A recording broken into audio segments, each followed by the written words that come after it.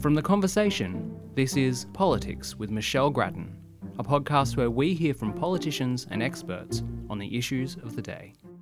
Professor Joseph Ibrahim is a professor at the Department of Forensic Medicine at Monash University, and he specialises in aged care issues. Residential aged care suffered the brunt of the pandemic's first year, with hundreds of deaths among residents. Although it's not getting much publicity at the moment, the sector is currently seeing large numbers of cases and, so far this year, more than 3,000 deaths associated with COVID. Beyond COVID, the aged care system has not been fit for purpose for decades. It's been the object of a great deal of criticism and failed changes for many years. Professor Ibrahim has been a long-term advocate for reform of the sector, and he presented a highly critical picture to the recent Royal Commission on Aged Care. Anthony Albanese had improvements in aged care at the centre of his election agenda. And in office, he's given legislation for reforms a priority in the early parliamentary weeks of the new government. Joseph Ibrahim joins us today to talk about COVID in residential care and the state of the sector more generally. Professor Ibrahim, can we start with the COVID situation in aged care? How serious is it at the moment in residential facilities? Well, thanks, Michelle. If you have a look at the media coverage, you'd see that there's very little, and it would seem that it's not a problem at all. In fact, the number of deaths occurring at the moment are far greater than any time in the last 2-3 years. We're far better placed than we were in 2020. We've had some shared experiences about managing and learning from others, and the real breakthrough was obviously the vaccine. And the most recent one is the use of antiviral medicines, which reduce the severity of illness. These have all brought the situation generally, I think, under control. But what we have is large rates of people having an infection. And so we are having more deaths than previously. I think some of the things to point out, and bear with me with the statistics, is that from the government website, we know there's been almost 8,000 outbreaks in aged care homes and 90,000 cases overall. Now, we've got to remember that there's only 2,800 homes, so this would mean virtually every home in Australia has had at least one outbreak. And the total number of deaths in aged care are now around 4,000. So substantially greater than the peak that we saw particularly in Victoria in 2020, when the number of deaths were around the 600 to 700 mark.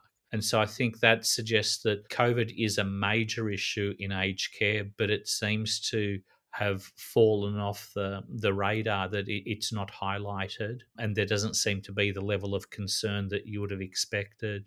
What more do you think should be done in this situation? I think the situation we've ended up with is really this trade-off between the world wanting to get back to normal, which then increases the risk of having outbreaks in communal living, which is what aged care homes are. We don't have very much information from the government or the groups or the public health units who are working behind the scenes to understand whether they're working at their best and what other options would be possible. I think what I'd like to be seeing is more tailored approaches for each outbreak relative to their circumstances, that the one-size-fits-all is no longer appropriate, that what we've seen in the past, and I'm not necessarily reassured that we have better understanding and consultation with the staff on the ground and the families and residents about what they need and what is being done. And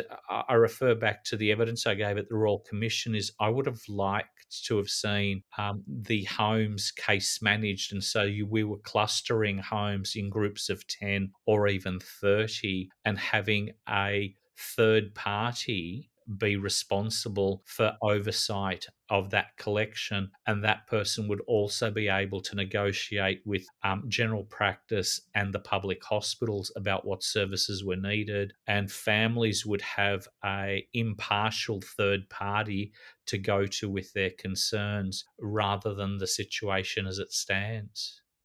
Now, you spoke of trade-offs.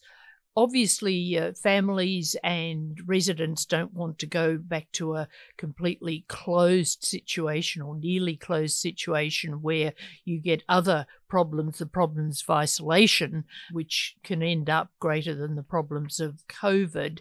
So are you saying we're getting the trade-offs wrong, or are you saying that we just need a situation where there are more connections and oversights and speed of response?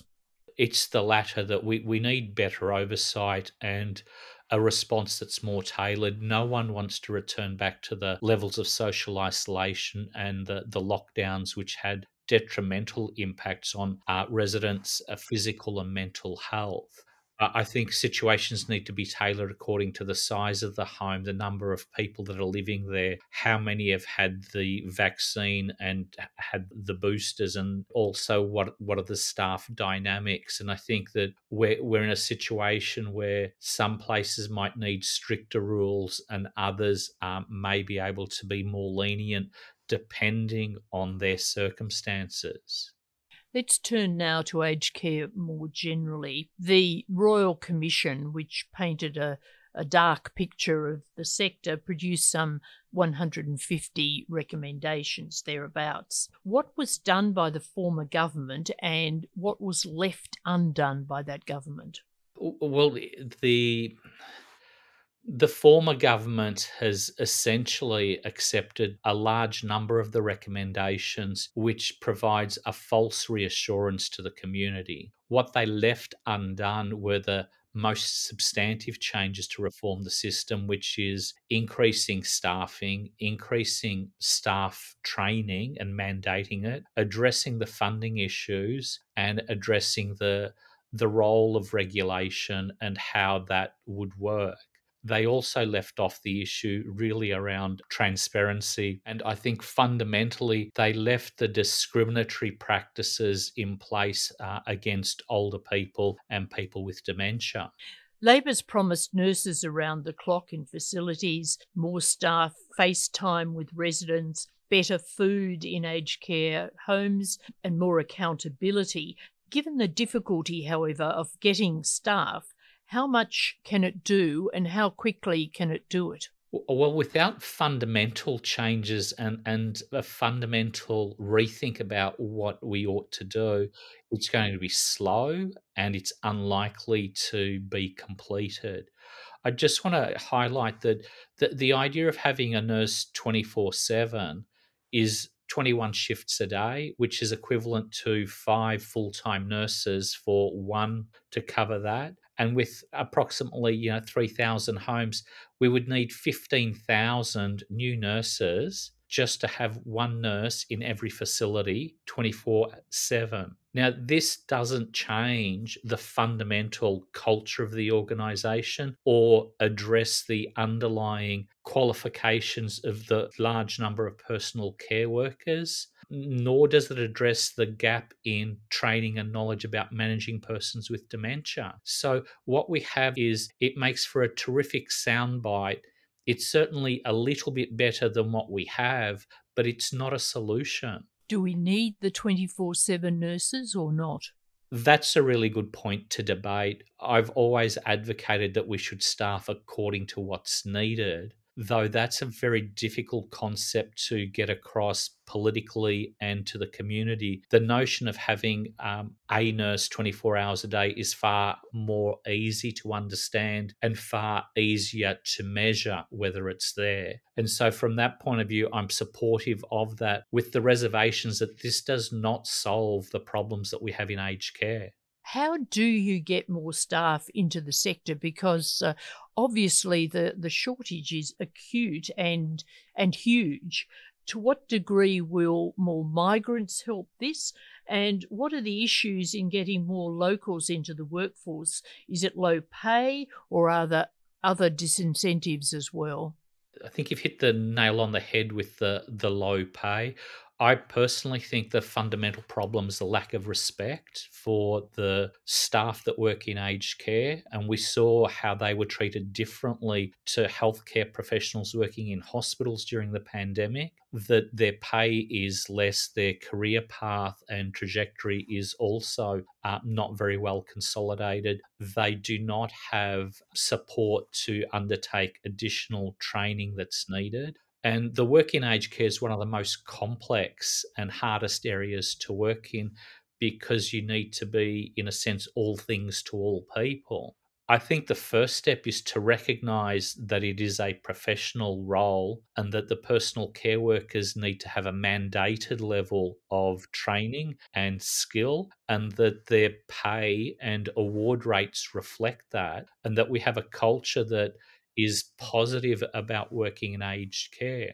Reflecting on migration as the solution is very misleading in that looking overseas to solve a problem that is of our own making and which we could address internally doesn't make sense to me. It also has an ethical dimension, is that the people we're often asking to migrate are coming from countries which already have a shortage of their own health professionals. You've been strong on the question of the rights of people who are residents in aged care, and that this isn't recognised, or these rights aren't respected enough. So apart from various reforms flagged, how can we improve the quality of life for those living in these residential facilities? I think this is a question to reflect back to the listeners, and the fundamental premise is, can you imagine yourself living there for a week? And what would it take for you or I to say, I would be happy to spend a week there? How should that be structured? And that's what we should be addressing. At the moment, what we do is we set up things that are essentially economically viable and not be too concerned about what it's like to live there, and we expect the residents to be grateful because we provide this service. And we tend not to listen to them because they're old, or we don't listen to them because we say they have dementia and therefore they can't give us a reasonable answer, which is also incorrect. And it's really about the fundamentals of what we want for ourselves, and to be asking ourselves, is that there in residential aged care? Can I connect with family and friends? Can I go out when I need to? Will there be someone there to help me shower when I want to shower? Will someone help change me if I'm soiled or incontinent in a timely manner? Can I trust the people to be there when I need them? Are some very basic sort of principles. It's not very complicated what needs to be delivered, but we tend not to address those fundamental needs of what we want as a person for ourselves and others. More and more people want to stay at home as long as possible as they get older. Are we keeping as many people at home as we could, and what more needs to be done? We have heard a lot about the shortages of the home care packages, for example. I don't think we're keeping people at home for as long as we could. There's obviously the cost and I guess the duty we owe to others about their care. Both governments have addressed and increased the amount of support packages available. The issue with that is the package may be available, but the staff aren't there to deliver on what's within that package. And I think people want to stay at home because they're fearful of going into residential care. And so residential care isn't seen as an option, it's seen as the last resort. Developing better home care requires greater integration of our own way of living in terms of as a society or community. And the worrying trend is that many local government councils are now ceasing or planning to cease the provision of home based care, reducing even further the ability to help people stay at home. So, what do we do about this? Well, I think this comes back to understanding that we all will age. If we're lucky, we'll all get old. And that when we get old, we don't get to choose necessarily whether we're going to be fit and well or we're going to need support. And so, in the same way we support wanting a good education or a good health system, we want to support having a good aged care system. We want a system that we would be willing to use when we're older, not fearful of it. And so that's going to require both investment, financial investment, and a underlying commitment to make sure the system works, which requires us to be far more politically active and to have a far greater social conscience. You and others are talking about the need for big structural changes in the sector more than just particular, more immediate reforms. Can you outline how you think we should restructure the aged care system? Will people need, or should they be paying more for their care if they can afford it? Would a special levy, which was raised in the Royal Commission report, be a way to go? What would be the desirable changes over, say, the next 5-10 years, in your view? I think that the biggest fundamental step we should take is, can we consider a world where there are no aged care homes? And we ask that question, say, what would that look like? And when we start to address the question is, why do we have these institutions to provide care? What are the other alternatives? And then once we capture the imagination to say we can all live to a ripe old age being able to do the things that we want, the issue about financing becomes secondary. When we put the argument about we need more money, people immediately worry that this is going to increase taxes and I will get no benefit. I think we've got to reimagine what being older and being an older person with disability requires. We are going to need money, but we are a rich country. Like, how much money can you spend? And being able to share that equitably. And I think there are substantial economic reforms that could be done that don't necessarily rely on the individual's contribution. And we go back here to, why do the multinationals pay so little tax? Why is there such a big differential between the haves and the have-nots, and that sort of social and financial inequity could be addressed politically, and we would then have far more money to spend on the social needs, which makes the community better off than we currently have in the world today. And this applies across most Western countries. So if we put aside this question of money, we assume that there are more resources. Precisely what would that world look like?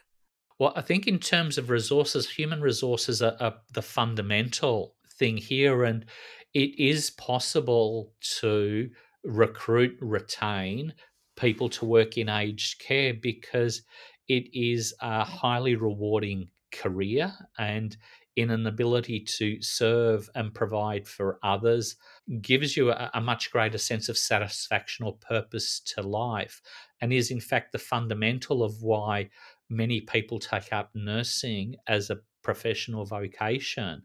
So I think it's the barriers around people don't get the respect. They're not given the training that they need to maintain currency. There aren't enough people in the job to make it comfortable for you to go to work and be confident that you'll be able to do your best. And I think that we've got to address the shortage of staff. And I think once you address the shortage of staff, there's no longer an issue around building or retaining. And we know the mechanisms to address shortages in the workforce, and they're often multi-pronged. And it's a collection of being flexible, remuneration, and other rewards associated with it, and being able to create an environment that people want to stay. We know how to do that in other industries. We just haven't really spent the time and effort as a nation to address it in aged care. But are you also saying we wouldn't have nursing homes as we know them? I'm saying we should be thinking now that we shouldn't be having nursing homes at all. And I throw the comment back in terms of, do we believe that orphanages are a good way to look after children who have fractured family or who don't have parents? So if we don't have nursing homes, what would we have? Well, I think you then end up with models that are very similar to disability services. The NDIS is that you might have small communal housing that might have 5 to 10 people in them. You have increased home care packages so a person can remain in their own home, or that there are design changes around what you do when you get to 60, 70, or 80 in terms of downsizing and moving into a home that is more likely to meet your needs. I think there's also shared communal housing with people of different ages and different needs as possible. I think we've been very lazy in just relying on aged care homes as a solution. So we've picked a lazy solution and we're doing it badly. If you're talking about, say, shared homes, shared houses with just a handful of people, that sounds really more appropriate for non-government organisations or the government sector than the for-profit sector, doesn't it? I think so, and I think this is again the challenge here is, are we going to think about aged care as a social good or social necessity, or are we going to continue to treat it as a private for-profit area, a free market zone? And it's clearly not a free market zone and hasn't ever been structured as a free market that delivers on the side of the resident and family. So we should be moving it from the for-profit sector more to the not-for-profit sector, which of course is already involved. I think that there needs to be more government involvement. I think that the debate about for profit and not for profit can be a little misleading, that the performance of some of the not for profits is not exemplary, while some of the private for profits are able to do an extraordinarily good job. I think what's missing is that as a society and government, we haven't placed a cap on how much profit is reasonable to take out of a human service, and how do we regulate to achieve a true minimum standard, and what are the rewards for being an exemplary performer? How do they get rewarded? And so that those sort of economic sanctions and rewards, I don't think are very well framed or balanced. And we're arguing about what we do, but we are rarely presented with a generic model or true costing of what it would be to run an aged care home, and then have that discussion about should these be all government run in the same way that we respect our public hospitals. So should they be all government run? Well, I think that they should be well run. And my question then is, if they're not currently being well run, I'd be favouring that it needs to look to more government ownership and oversight, or better partnerships to maintain that tension. I'm sure many listeners will point to examples where the government has failed in these areas. And so it's very hard to make a blanket statement that they should all be owned by one or the other. What I'm 100% convinced of is we have a free market model which has failed and was never a free market, and it's delusional to keep arguing that the free market will sort things out. Just finally, we obviously have in Annika Wells a new minister in the aged care area. What advice would you give to her in managing this portfolio, at least in the immediate term? Well, my advice would be to seek as many different voices and opinions as possible, that the existing structures and people in senior roles have often been there for many years. And I believe there's considerable groupthink that occurs within the aged care sector at a federal level, which reduces any possibility of true innovation or challenging the status quo. And I think that getting out to talk to residents and their families, and having that far better coordinated and structured would give insights that are not going to be provided by senior people who are usually able and well off to reflect on what's truly happening in the sector. Are you talking about the federal bureaucracy, the federal regulator? Do you think that they're somewhat hidebound? Yes, I do. I think it goes beyond that. I think that if you look at the structures, the advisory groups, that there are many people that have been in those groups for many years, and we tend to be relying on the same groups of people, and they're moving in the same circles, so they tend to know each other's strengths and limitations. And I think that the debates tend to be far too polite, in the sense of people are looking to agree to go in one direction rather than to dissect a problem with divergent views and then to pick the best solution rather than the solution that is acceptable to all. Professor Ibrahim, thank you very much for sharing today your insights, your knowledge, your views on this very difficult and challenging area. And that's all for today's podcast. Thank you to my producer, Mikey Burnett. We'll be back with another interview soon, but goodbye for now. Our theme music is by Lee Rosevier. You can find more podcasts from The Conversation on our website at theconversation.com.